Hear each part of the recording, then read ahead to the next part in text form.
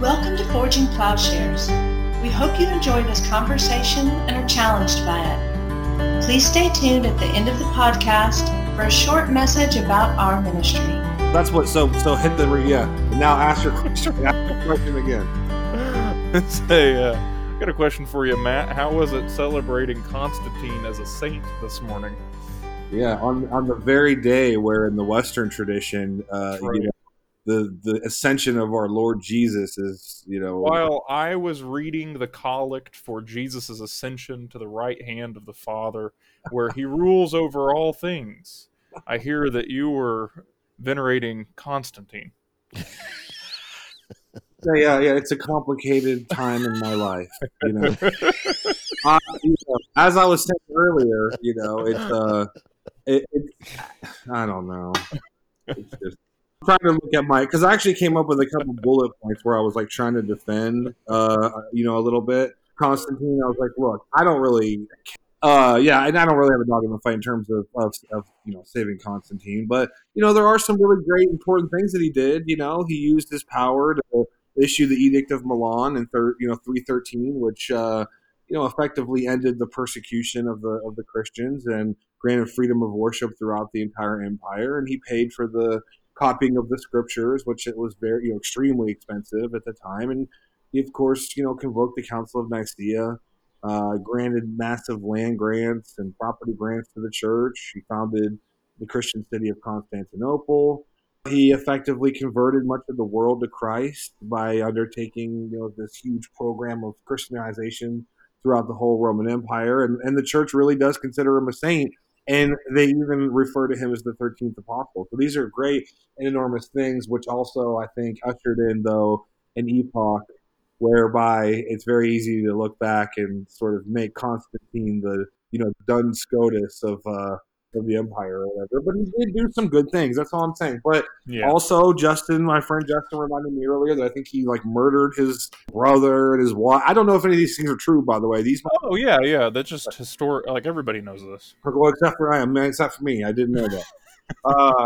And apparently, you could ask your priests, the people venerating him, if they were aware. But it was one of the first things I noticed when I went to the Orthodox Church. I looked over on the iconography. It's as soon as you come into the to the nave, and you look over, and I thought, is that Constantine? Are they meaning Saint Constantine? The Great, the empire, the emperor? Yes. I walked over there, and I was like, oh yeah, they are. He's wearing a crown, and coming out of our sort of shared tradition, maybe the Little B Baptist, the Anabaptist tradition, or whatever. Reading people like Horowitz, that was a really difficult thing to take in. One of the more difficult things for me as a former Protestant, and I'm sure you guys can empathize. My most charitable take on it is popularly you probably would start to venerate the person who ended your persecution. That's not a huge leap, right? I think we need to open our arms more widely. Saint Stalin, Saint Hitler. Why not? John was arguing for this very thing just earlier today, Paul. So I'm glad that you brought that up. I did make the point. Stalin also did some great things. He got rid of nominal Christianity. You had to really be a Christian if you were going to be a Christian in Stalin's Russia. Here he did great public works projects. Built bridges, I bet. Yeah. 20,000 started, 20,000 finished. Don't ask too many questions. No, they're not the same 20,000. Lots of people died in his public works projects. I hear that he even started these very tight-knit communities in Siberia, popularly known as Gulag. Little churches, kind of, huh? Yeah, that's right. House churches, if you will. It's complicated. Is that the word Matt used? Complicated. It's very complicated. And then, of course, we have a friend who said, well, yeah, that's just what these guys are saying about President Trump. Saint Trump. I can feel it, He's done so much for the church. So you do have to appreciate that the fact that, the church also has lifted up people like Martin of Tours, who is a soldier who decides not to be a soldier anymore and famously rips off his cloak and covers the poor instead of killing them. That was John's point earlier. He's like, come on, man. It's kind of like doing a severe injustice to someone like Martin Tours by like venerating Constantine. Where there's a guy who literally cut his tunic in half to give the other half to the poor guy, who's cold in the winter. I mean, yeah, and was persecuted for leaving the Roman army. And that, I think, pertains to our topic today. Maybe I just think it pertains to every topic. And that is there such a thing as a Constantinian Christianity? Is there such a thing as a church that does not embrace peace as part of the heart of the gospel? Is there a church that can in some way be co-opted by the state? And I think that in part the picture then of what predestination, election is going to say, and if we think of the places in the New Testament where we encounter, maybe especially Ephesians, I think it's Ephesians that both Karl Barth, is it there in Ephesians 1:4 and John Calvin, that we get the peculiarly bad picture of predestination in Calvinism, probably from Ephesians 1:4. And of course, what Ephesians is spelling out is two sorts of kingdoms, that there's two sorts of mindsets.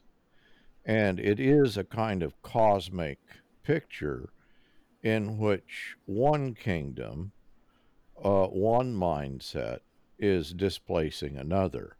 And so I guess that is a good place to segue into our discussion on election. That is, elected to what, or what does that mean? One way that we might be able to begin our discussion is to talk about what predestination isn't, because I think it's a very loaded word, of course, for most of us. And so I like what, again, I'm always sort of waving the David Bentley Hart flag, but I think that he's good. Oh, I hadn't noticed. Yeah, I know. It's like, every time I open my mouth, it's to like praise David Bentley Hart, but it's very helpful, actually. I'll just say what I was going to say earlier. You had asked me the other night, you said, well, why are you, what was it in Hart that sort of moved you in the direction to make the move to Eastern Orthodoxy? I thought about it, and he has a really great note, and I don't know if it's in the first edition, but in the paperback, he's talking about the authorship of Colossians and how there's all these sort of scholarly debates. Was it Paul? Wasn't it Paul? Because it seems to be more based upon works. This is, to my mind, what made me kind of realize I don't think I'm a Protestant. And you know what I mean? In the traditional sense. And I think that it was hard to help me to realize that, because he's saying that the traditional Protestant readings of Paul, as far as he's concerned, when it comes to the magisterial Protestant tradition, are just wrong. So, like, he gives a couple different examples. He says in the late Augustinian understanding of nature and grace that was exaggerated by the 16th century Reformation, Paul supposedly inveighs against belief in justification, which the Protestants mean unmerited, extrinsic, imputation of righteousness through works, meaning all kinds of human efforts, religious and moral, right? They insisted instead on justification through faith, meaning, intellectual or emotional assent to Jesus as Lord and Savior, by the grace of a predestination, not based on any divine foreknowledge of human merits, right? But Hart says, but Paul taught nothing of the sort. Instead, he taught that human beings cannot be justified, that is, proved or made righteous, by works of the law, such as circumcision, kosher dietary practices, but only by a faithfulness that necessarily entails works of love, to use Kierkegaard's book phrase, good deeds, in respect of which one will be judged and either rewarded or punished, or Hart says, or perhaps better, purged. So the power to perform such works are, of course, the gifts of grace. But for Paul, it is one that unites us to God in a real synergy. This will pertain to our conversation today about theosis, right? That we can become, as he likes to say, synergy, workers together with God. So for God's mission to the cosmos, not for salvation, but for his mission to the cosmos. So in Romans 8, clearly describes God's decision as contingent, partisan upon divine foreknowledge. And then lastly, he says, all of this, and this is where it kind of struck me, is that he says all this is quite unsettling if one has been raised to believe in a stark antithesis between works righteousness and faith, right? The dualism that we've been talking about, or between grace and works, between the divine and human merits, between divine sovereignty and human effort. But Paul was not a Lutheran or a Calvinist or even an Augustinian. Part of saying that Paul, the authentic apostle, needs to be freed from the Paul of theological myth. And so once I started to realize some of that stuff, I'm like, well, I'm pretty sure that whatever that is that Hart's describing, that's not Protestantism. So that kind of helped me to start saying, well, I got to do something different. So whether it's Anglicanism or Catholicism, but I can't really say that I'm a Protestant anymore because I think that what Hart is saying is true. Or just being a Christian. Yeah, actually having to do, good things. And it appears over and over from the New Testament that we'll be judged according to what we do or we don't do. And, those things just really started to make sense to me. But because of my background coming out, and this, remember, this is like 20 years ago, but my introduction to Christianity was into the Reformed tradition, where, of course, predestination, which we're going to talk about today, is at the total forefront. And so this was like a mind-boggling revelation whenever Hart says in his translation, he says, well, I don't translate the word proorizen to predestined, because he's saying that's a result of the Vulgate Latin translation, which he, of course, considers not nearly as good as the Greek. And he just says that's just a simply wrong translation of the word. So he translates the word proorizen to mark out in advance. And the reason why he says it certainly possesses none of the grim, ghastly magnificence of the late Augustinian concept of predestination. An entirely irresistible, predetermining causal force, not based on divine foreknowledge. So he says that Paul was blissfully innocent of the later theological developments and anxieties, and he explicitly treats this divine pre-demarcation as consequent upon divine foreknowledge. And then he makes a nice little note here too. He says in Greek literature before the New Testament, he's only aware of 2 other times where it's used, but in its verb form. He says it carries no connotation of predestination. And more tellingly, none of the Greek-speaking church fathers ever read the word as having such a connotation, or even seemed to suspect that such a reading was a possibility. So for the Augustinian understanding of predestination, for all of its epochal significance for later Western Christian thought, Hart says it's a late 4th century theological innovation, the inadvertent invention of a Paul who never existed, a theological accident prompted by a defective Latin translation, and the temperamental idiosyncrasies of a single sullen genius with at times a singularly dismal understanding of the good news. So lastly, he says, no matter what one's theology, the traditional rendering is simply insupportable. I have therefore translated the verb with bland literality to mark out in advance. So I think it is important for us to say what predestination isn't. And so, John, with notions of election and predestination looming as large as they do in Western theology, what place does predestination, or being marked out in advance, as Hart would have it, have for Christian theology? Yeah, well, after that introduction, I mean, certainly I'm not going to argue with David Bentley Hart on I think Hart's onto it, right? In the sense that he's saying the problem is that since Augustine, or the late Augustine, anybody who has been paying attention to this notion in the West has struggled with the concept. And so it's not as if, everybody after Augustine in the West believes in some form of double predestination, but it is a question that they then, from that point on, have to deal with in some way, and some people deal with it better than others. The trouble is, this goes to what we were talking about last week, and so where I think you get some strong advances or ways of still using parts of Augustine, but not ending up in some kind of theological system where God's predestinarian activity is just a sheer act of will, is with the theorem of the supernatural, which is what we were discussing last week, such that I say, okay, yes, God marks things out, or God sets conditions, but that doesn't really have anything to do with human free will, because one of the conditions that God has set for creation is that it would be distinct from himself. So oddly enough, another question that always comes up in the issues of predestination or the will of God or foreknowledge is one of pantheism or panentheism or what's the relation of the cosmos to God? And what the theorem of the supernatural lets us say is what the nature of created things are actually. So what does it mean for a created thing to have its intelligibility as being something created because God loves it, something that is sustained because of God loves it, and ultimately has God as its end, and yet isn't God? We're not pantheists in that sense. And I think this is really important then, because it allows us to be able to say, well, God wills the good of all things, or God wills that there should be created things. God wills, that some things should be and some things shouldn't be. And then there's a whole nother area there that, when God doesn't will evil in any sense, but we know there is evil or injustice or whatever because it's a privation of the good.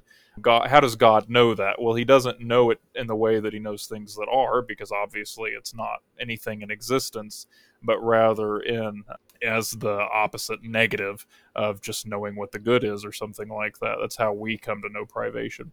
So it is all connected up in divine foreknowledge, and we can, with certainty, I think, talk about God setting conditions or demarcating what's possible or what is, without saying that our will and God's will or causality is all just on one flat spectrum, in the sense that if God is acting, then humans necessarily aren't acting. It took a lot of theological advance in the West, perhaps because this notion of predestination was introduced into the conversation, where we've really butted up and struggled with this idea. And so it's almost like once you begin thinking in terms of predestination being a possibility, or God's actions working in creation on the same level as human actions, then you're always going to have the possibility of ending up with a John Calvin. And somebody's going to start reading things in sort of an ignorant, literal way and just take God to be another actor within the universe. So this is Hart's big point to, people, the new atheists and people who think, oh, this is the most awful thing about Christianity, is even just say, well, like many Christians and like these new atheists and like a lot of modern philosophers, you've simply misunderstood that when we say God, we don't mean some super all-powerful entity within a given system. We mean God who isn't actually a part of the system at all, but rather the one who creates in distinction from himself because of his love. Yeah, it always amazes me that you have these colossal geniuses, like St. Augustine, who clearly had a grasp of God's goodness. And I mean, we can say what we want about Calvin, but the man was brilliant. For my feeble mind, I guess I go, well, whatever is happening with God marking out in advance or predestining or whatever, I would think that with everything that we've already said in our podcast, that, well, God is good. And so that must mean that he creates all things with a good end in mind. So we can take that other stuff off the table that God actually creates with a bad intention in mind for the vast majority of his creation. That just seems ludicrous, right? Like that would just contradict God's goodness. So I guess it's hard for me to understand why men of such great genius can make such a mistake with something as fundamental as the goodness of God. And I realized that the late Augustine started to become more and more determined by, the polemical sort of situation that he found himself in. But still, for me, this is kind of a big deal, again, coming from my sort of background. It's like, well, I don't think that God's act of creation can be evil. And it would have to be. If God marks out some people in advance for a bad end, then the very act of creating them is an act of evil, which to me is just, again, like a ridiculous notion. So whatever we are going to say about what predestination and the place that it has for Christian theology, I would think that we would have to say, well, God has a good end in mind for his creation, and that end is union with himself. Now, I do think, and we're going to talk about this, that human beings can choose to participate in that or not, with its sort of, different consequences that are going to come from that. But Paul, what about you? So you've done, obviously a lot of work with this too. So what place does predestination have in your understanding in light of all that we've already said? Well, I think maybe just to get an idea, I think when we're using all this language of when we say predestination, we immediately imagine something over and against human freedom. And of course, we have a misunderstanding, maybe especially in this country, of what freedom consists of. Because for us, freedom is freedom without constraint, total freedom of choice.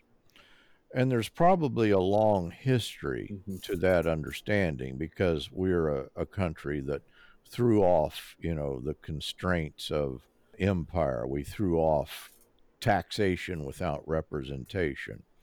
And so there's a kind of prevailing notion that freedom would be that in which one has total freedom to do absolutely whatever he would choose to do. It doesn't take long, I would hope, to see the inherent contradiction.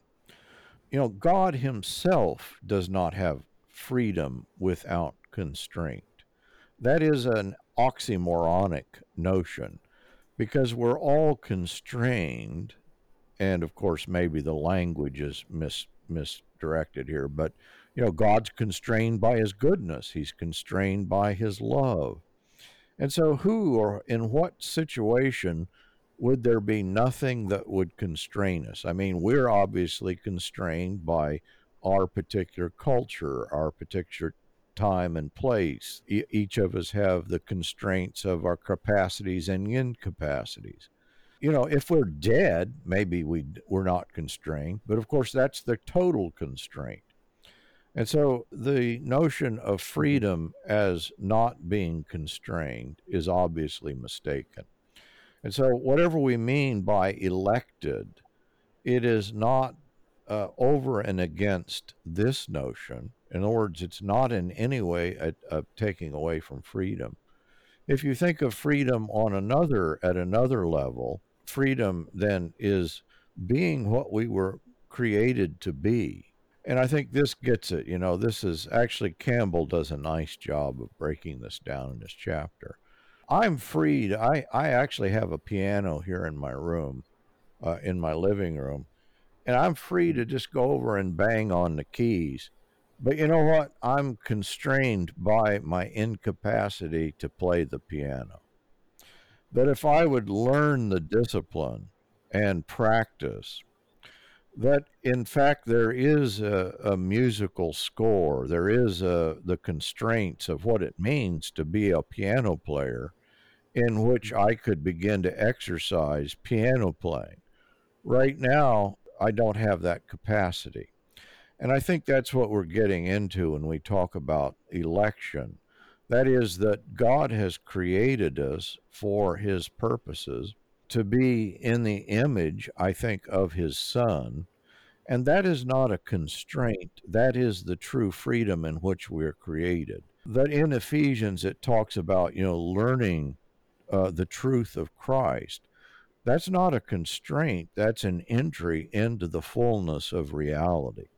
And so I think that's step one. Let's get rid of false notions of freedom and recognize that freedom is not simply to be without constraint, nor do we want to say that freedom is simply freedom of choice. In other words, here's all of these cereal boxes. I was amazed, we lived in Japan and we came back to the States and we were just overwhelmed by the cereal and the candy bars and things that were absent. But of course, freedom of choice neither is what we're talking about. That pure freedom to choose is already, you have an array of constraints, and that's not a picture of freedom. And so I think we almost need just to change up our notions of what it means to live out freedom, what it would mean to be free. I think that election, properly understood, that God has predestined us, and maybe I'm with Hart here, election, or he's marked out our freedom for us, that here is the path to freedom, so that we could almost pit the true understanding of predestination over and against that Calvinistic or Augustinian, or at least late Augustinian understanding. And of course, what Augustine is reacting too is a kind of notion that in some way a pure freedom of choice. And so we have these pictures of extremes that I think are both wrong. And election, rightly understood, saves us from either of those extremes. Yeah, I think that we would all agree that the one thing that God has certainly marked out in advance was the incarnation of his son, right? And the one thing that he's marked out in advance is that human beings would find the fulfillment of their nature in Christ, which, of course, whenever Paul talks about election and predestination, it's always connected with that phrase of being in Christ, right? And so, to my mind, again, because God loves us, because he's good, because of the incarnation, that he marked out in advance that the way that we would become fully human and that we would be joined to his divine nature would be in Christ. That's why I think that it's such a degenerate sort of view. It really is to think that what St. Paul must have meant with this is that God chose some people. And, again, coming from that background, it's like it's kind of abhorrent to me now to think like, wow, I actually believe that, God chose a very few people, right? That this is what the word normally means for like a lot of, certainly Reformed Western Protestants is that, well, God chose a couple people out of the billions. He marked them out, he predestined them for unity with himself. The rest he literally created in order to send them to the eternal lake of fire so that he could display the magnificence and splendor of his sovereignty and power to the saints. To me now, with the understanding that I have of, well, that's just incongruent. First of all, the God that's revealed in Jesus Christ. And second of all, I think it's just contrary to much of the tradition, the vast, majority of the tradition, and really just the reason itself. Whenever you just say, well, yeah, but God is good, he creates things for good ends, that when we think of God in terms of pure power, this is what our series has been about, and not consider with that everything that God does whenever he exercises his sovereignty and power is always done also in accordance with his wisdom, his love, his goodness, his beauty, all these different things. So John's really good on talking about how, God isn't on the same sort of continuum with creation, right? Whether we're talking about his will, like, so when we talk about God's will and human will and things like that. So the next question, John, is about God's will. So if God's will is all powerful, do humans have freedom of the will? But can you also kind of remind us about how God's will is different and really just God is different altogether than sort of human ways of being? Yeah, I mean, first is just to piggyback off of what Paul was saying a little bit, and that's, so Paul did a really great job of saying all the things that freedom wasn't, and was saying, it's about growing into the image of Christ. I think we can say that very simply, is just what it means to be free, according to Paul, is not a freedom to choose between or to deliberate between turning towards God or turning away from God. But freedom is to be unensnared from sin such that we would choose what is the good. And that ultimately is this relationship with God that we're describing. So that already gets into a way of coming at this question, because it's to say, well, as finite beings, on what level does our will operate? And I think it's pretty obvious to everybody once they start thinking about it that I actually can't will like final ends for myself. I couldn't even will today who I'm going to be in 10 years' time. Like, that is just, it eludes us. Our willing to be eludes us. We can make choices here and there or here and now, but we're not really capable of saying, oh, well, I'm going to be a more honest person in 10 years. That's a project that takes cooperation with grace. So what kind of ends does God will? Well, again, as Paul was saying, it's not as if we choose when we're born or where we're born or, the context of our existence. So we're already sort of aware that things are being determined, or the world has a telos and a source that is elusive to us as well. So we can talk about God as one who is infinite God, able to will ends. And then we as human beings are those who can will here and now. The trouble is if we would imagine, well, that's all on the same sort of spectrum of cause and effect, or efficient causality. So that if God wills an effect, then our will can't be active in that same effect coming to be. But of course, it's not really what we're talking about, because we're talking about God acting in such a way where in which God is the reason for the existence of all things. And because God is perfect, then the goal of all things, the end is the beginning. In other words, because God is perfect, or God is the one, God is good, God is the reason why we are. So then our fullness, or what it would mean to be perfect as human beings, would be to be in right relationship with God, which, as Paul said, is ultimately to be in the image and likeness of Christ, or to grow to the full stature of Christ. Of course, we realize also, though, that because we're embodied people, what it means to be embodied is to be extended in space and time and matter. And so, how do we come to be perfect as human beings, or how do we come to be more ourselves? What does it mean for somebody who is embodied to come to their final and proper end? In some way, it entails a type of maturing, or it entails growth. So, what is freedom? Well, if freedom is or free will, if ultimately freedom is to choose the good, then to have a truly free will would be able to will good things for ourselves and to have those things come to be. In other words, it would be to practice a virtue, say the virtue of honesty, and to actually come to be an honest person. Our will is more free when that's our relationship to God, other people, and ourselves, than, say, when we imagine the freedom of choice, or our free will, or what it means to will something is to will whether or not to tell a lie or to tell the truth. If that's the way we're picturing it, we're really still enslaved to sin, or we're enslaved to telling lies. We're enslaved to a way of life that would reject the truth, and ultimately would reject being, and would reject growing into the full stature of what it means to be human. So this is the amazing thing about God, according to his love and wisdom, has decided to act in the world through giving us grace.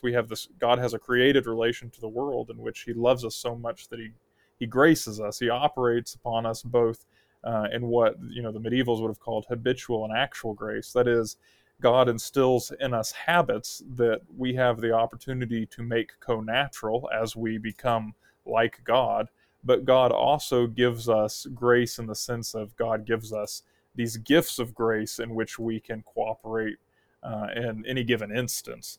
And so then, as we cooperate with that grace, it's not as if we're becoming co-natural, but we're able to make these turns toward God, or we're freed then, as the way it's pictured in the New Testament. We're freed, or we're adopted, we're transferred from one kingdom to the next, and we're able to cooperate with that grace as well. And why are we able to cooperate? Is it because in some way there's a part of us that exists outside of the will of God? Well, not at all. It's actually in the sense that God, according to his wisdom, has chosen to act in such a way that we become co-workers, or the word that you were using earlier based off the Greek. It's a synergistic approach to our coming to be like God. And so it's to imagine then there are two orders, the supernatural order or a natural order, except the natural order doesn't have an end in and of itself. It's completely and totally dependent upon the supernatural order, which is God's grace and God's love, God's truth. And so that we are then able to, with some degree of intelligibility, to cooperate with God and become like Christ in a way that makes sense and respects the fact that human action does have consequences. Yeah, and so as you were talking, I'm sitting here thinking, I'm going, I don't want to be presumptuous, but the reason for me that I have, what I would, the universalist hope is that on some level, for me, it just makes better sense. It's like, okay, well, what did God mark out in advance?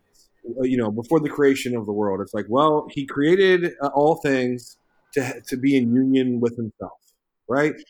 Human beings, because of quote unquote free will, which really isn't free, sinned and fell. And God had already predetermined, though, that he would become incarnate, that he was going to save human beings, and that he was going to unite all things, as Paul clearly states over and over, all things in Christ, right? So the question you're asking is, this is what Hart brings up in his book, That All Shall Be Saved.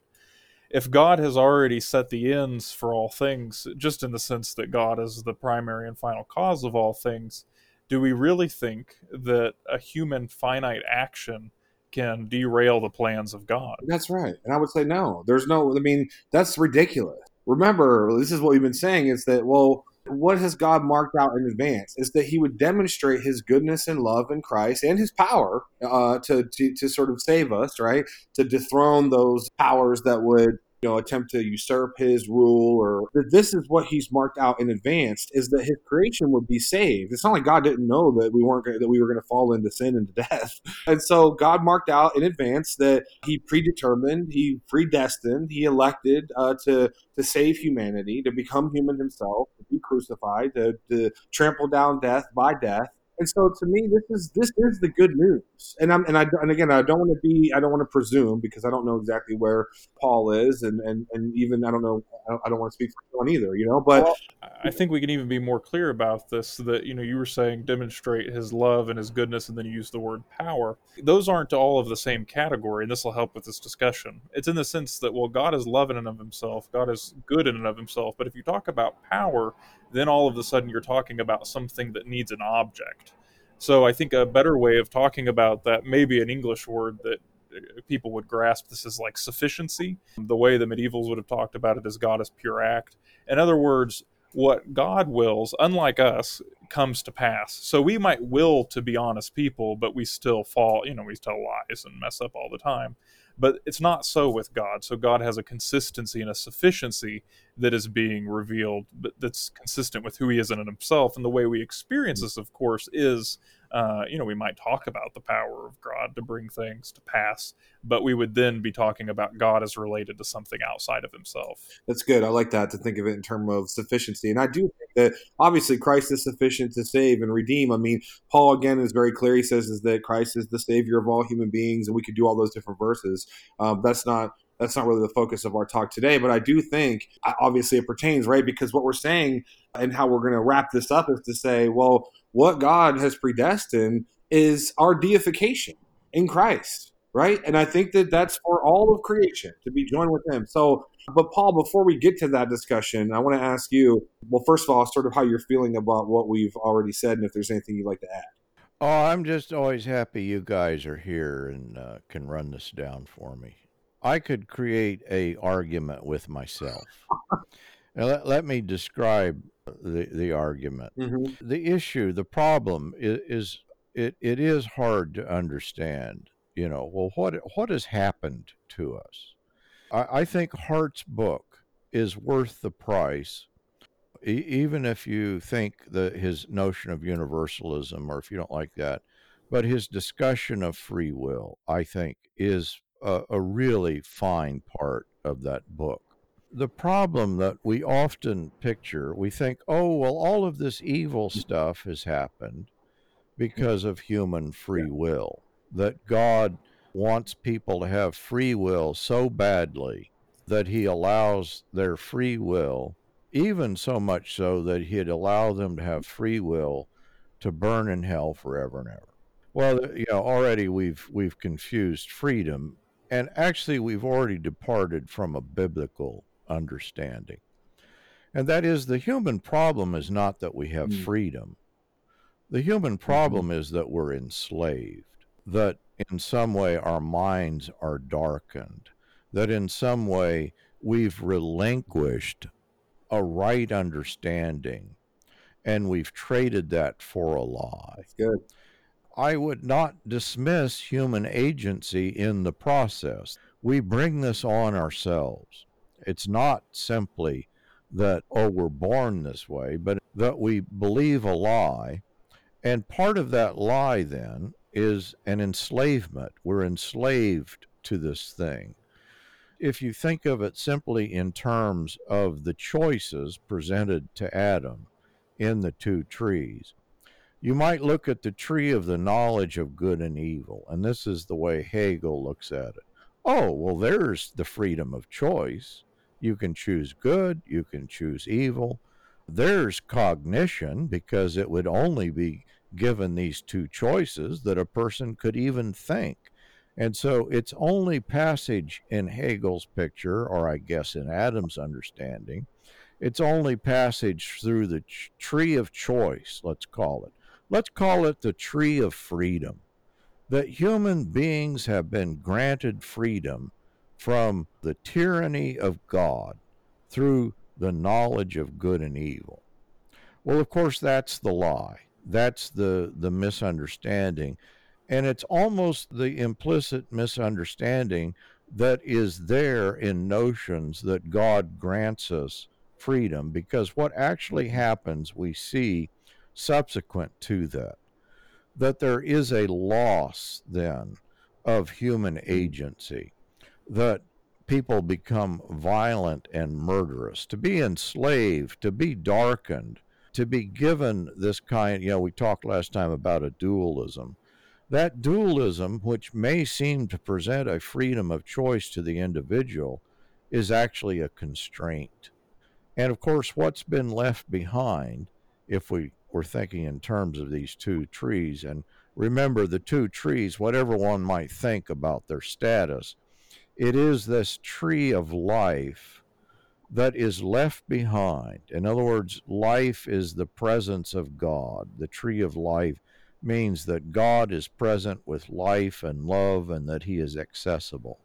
That the passage from the one tree to the other, or the passage into a supposed freedom, is actually a leaving behind of life, and it is a choosing of death.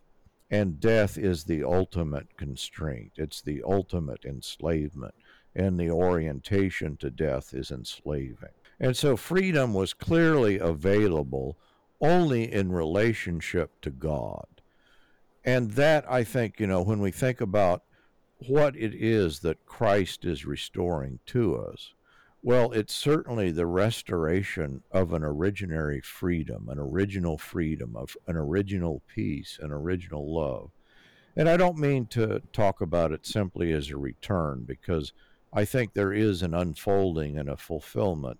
But it is interesting that in the book of Revelation, of course, it is the restoration of the tree of life that is going to bring healing for the nations. What's wrong with the nations? Well, they're pitted against one another in war and violence.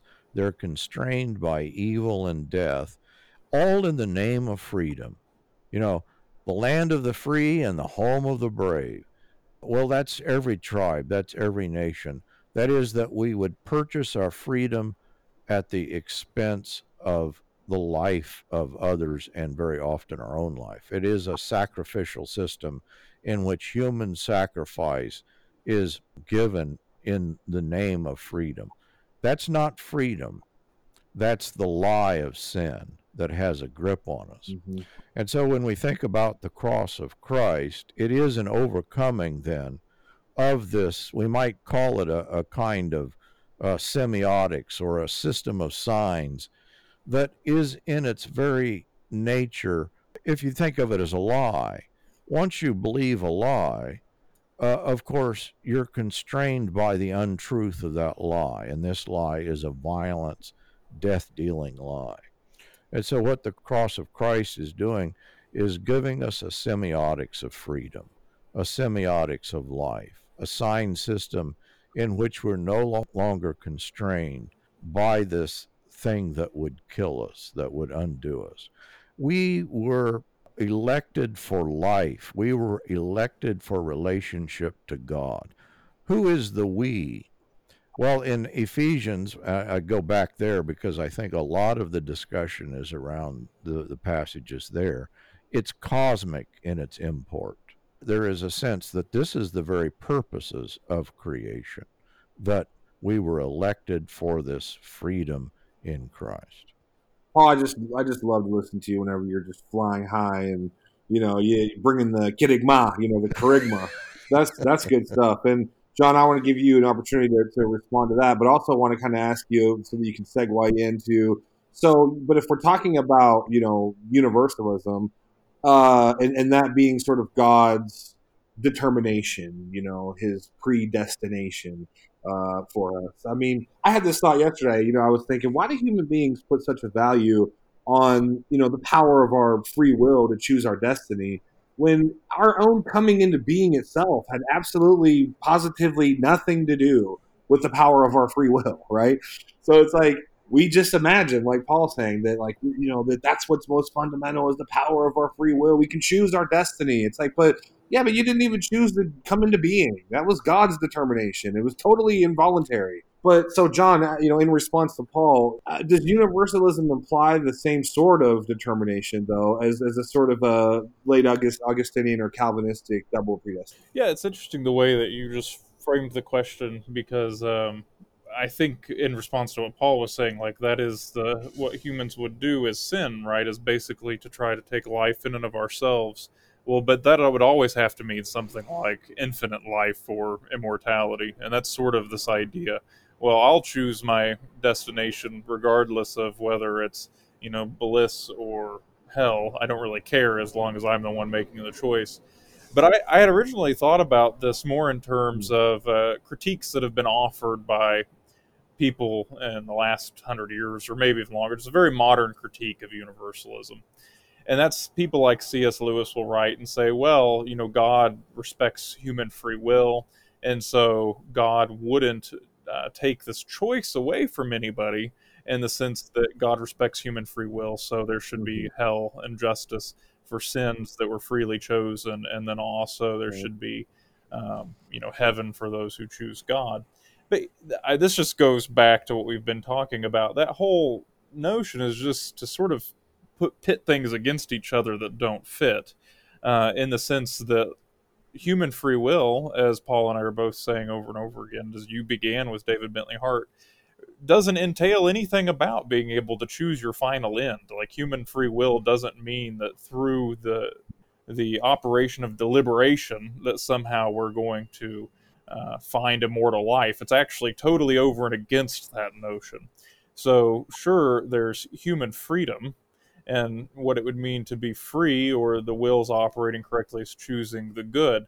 That may take some people longer than others, and I think that's the picture of universalism that Hart provides, and that we also should provide here, is that it's not this sort of like happy clappy grace dump, everybody's equal. It's not really an egalitarian universalism at all. It's to say that yes, human action and human choice does matter, and there are consequences of those actions, but what it means to be a human being is determined by God, not determined by our choices.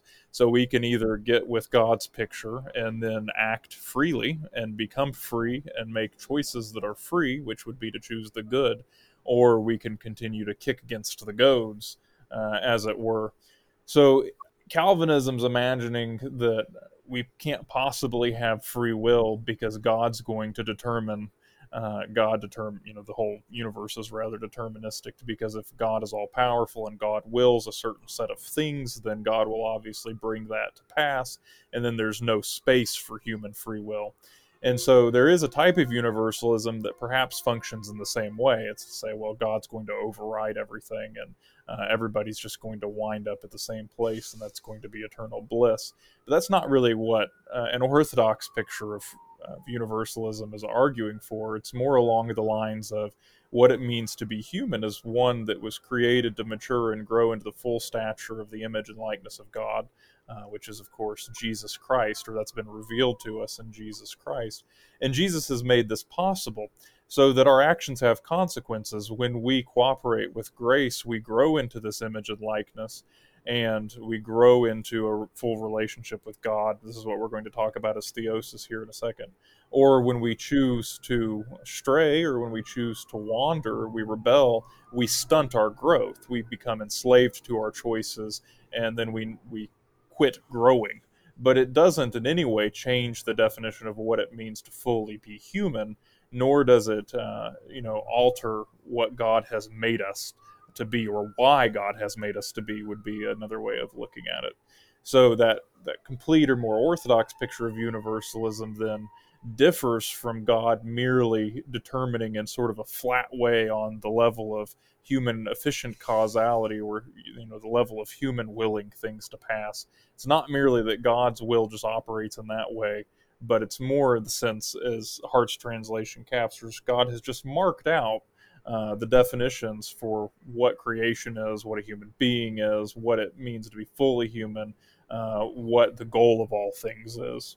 And then we have the ability, where we live and move and breathe within this context, and we can grow into our freedom, or we might stunt our growth. John, I need to ask you: are you about to be placed under arrest? No, I don't. I mean, I'm sitting out on my patio today. You're hearing all Yeah, I sorts thought of. maybe they were coming for you. Yes, talking about universalism and a loving and peaceable God will get you in It trouble.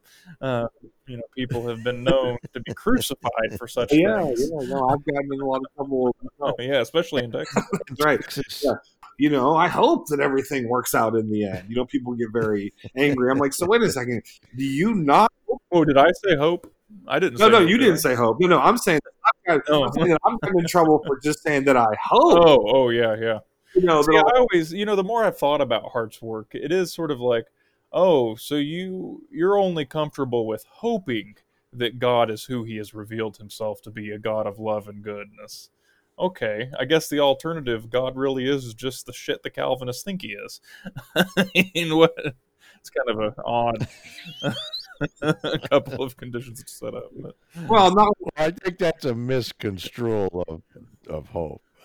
Well, and I mean, but Hart's also making the point that, well, do you really think that you're better than God or whatever? That you hope for a better end than God does, or something? Well, that's exactly right. Yeah. Oh, yeah. I mean, I can imagine this glorious picture where God is truly good and loving, but I only hope for that because on the off chance that he's vindictive. Yeah. In the off chance that he's rolled the dice and he's actually not going to be able to accomplish his purposes for all of creation that he already has accomplished in Christ and in his resurrection. I mean, he really has trampled death down, death by death. He really has heralded, Hades. Whatever. We could keep talking about it, but but I understand. Paul was going to bring a bit of a. I don't know if you actually got as far as you wanted to go, Paul, not into the darkness, but you wanted to bring a different nuance to the problem of how human freedom plays a real role, in God's purposes. Because the question is it's like, okay, well, if this is what God has determined to save, to unite all of creation to himself, obviously that I've done it. John talked about however many podcasts ago, and it's a really nice way to think about it is Maximus the Confessor's notion of the gnomic will, right? Where you're sort of determining, should I do it or should I not do it? Should I get drunk tonight or should I not? Should I do this or should I do? It's like, well, that's just a form of sort of dialectical slavery. Mm-hmm.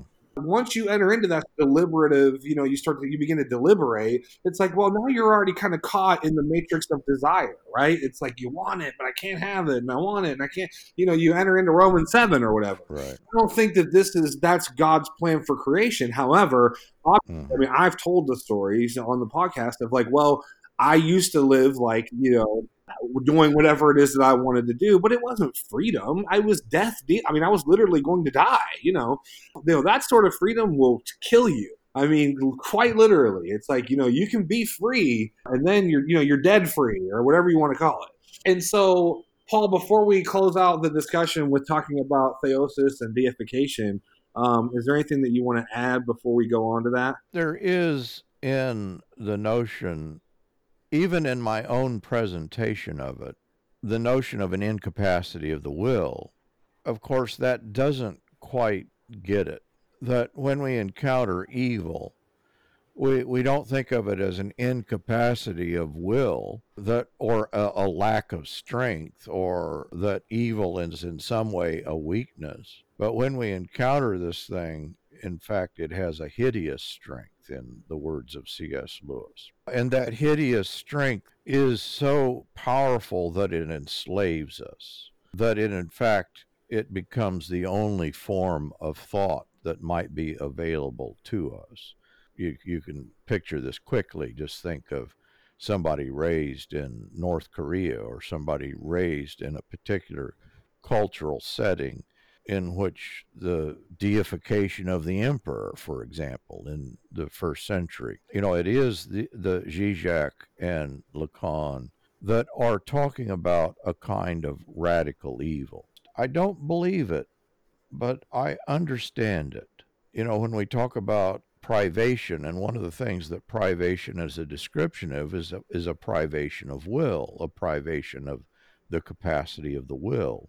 But there is then almost a strength of will to be found in the belief in what I am calling a deception. And we all encounter this. until you understand how you yourself have been deceived by the structures of culture, maybe by Calvinism, maybe by the abuse of drugs, or in other words, we've all been deceived in some way. And until you step outside of that, you don't see how this thing constituted itself as a kind of world unto itself that was so strong that it in fact takes something on the order of a supernatural deliverance. I think that's what we're thinking of when we think of being born again, when we think of the deliverance that's given to us in Christ. And so I think that in talking about this loss of freedom of will, there's a bit of tension in this thing, in that we may be imagining that we're describing a kind of weakness, and that in some way doesn't get it. That there is a deception that is placed upon us that is a human. I mean, I think it is our participation in it. Now, I've posed the problem. We might think of it even in terms of Rene Girard. He talks about, how did the human condition come to be such that it is, and he describes it as the problem of mimetic desire. That is, what we desire is, always that we imitate the one that's presented to us. And we're all given models of imitation then. And of course, the mimetic desire then gives rise to rivalry. Rivalry gives rise to violence. And so then we have this entire structure of culture, of thought, that revolves around an original murder, a kind of an originary violence. We can see, I think, that Girard gives us a picture. I'm not saying that Girard is the be-all and end-all, but certainly he's illustrative of the power of evil. And just looking at the history of the world, the history of cultures, we recognize that in fact, this loss of freedom that we're describing and the predestination or the election from out of that loss is very costly in terms of the great darkness that is the darkness of death that has been upon human civilization and that we're being redeemed from. The answer is also there in Girard, and that is that we recognize in Christ a new model, a new order of desire, a new imitation, one that is not rivalrous, one that is not a zero-sum game. That's always the picture in Girard, that there's only so much stuff to go around. There is a kind of freedom in the model of Christ that is given to us. Apart from that model, it is almost that we fall into the determinate nature, and I'm almost hesitant to use that language. It isn't that we're born with a loss of will, but it's almost as if we all participate in our own relinquishing of will, and then we find it. We're able to refine it. Now, that's a kind of muddled, in other words, I think that's a bit of a muddled picture of the problem. It's not a clean picture. But I don't suppose that we should hope for a complete, in other words, this is not a theodicy. And in talking about election and even a universalism, I don't think that we're really talking about a resolution that explains the problem of evil. And so that's kind of the wrench that I'd throw into the works here, that we do want to talk about this and we want to explain it the best we can, but we don't want to in some way say more than we know. That is, that this election and this freedom that's given to us is not itself an explanation for the price that is paid. Wow. Dostoevsky has like this terrible passage where he's like talking about, and it's in the famous Rebellion, Ivan Karamazov's argument, where he's saying, actually there's people out there who sort of derive, it's in the pleasure of the abusing of the child. They actually get, they get a sort of sexual pleasure from the actual abuse of the child. So he's talking about this radical sort of anti-theosis or theosis or whatever, this anti-deification. So So he himself was a universalist. So it's not that we want to not take it seriously or say that it's cheap. I mean, Origin says that it could take ages for someone to eventually be, united with God.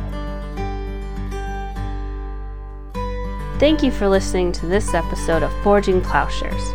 You can learn more and join our growing community by visiting forgingplowshares.org. Please consider supporting at patreon.com/Paul Axton or by donating at forgingplowshares.org/donate.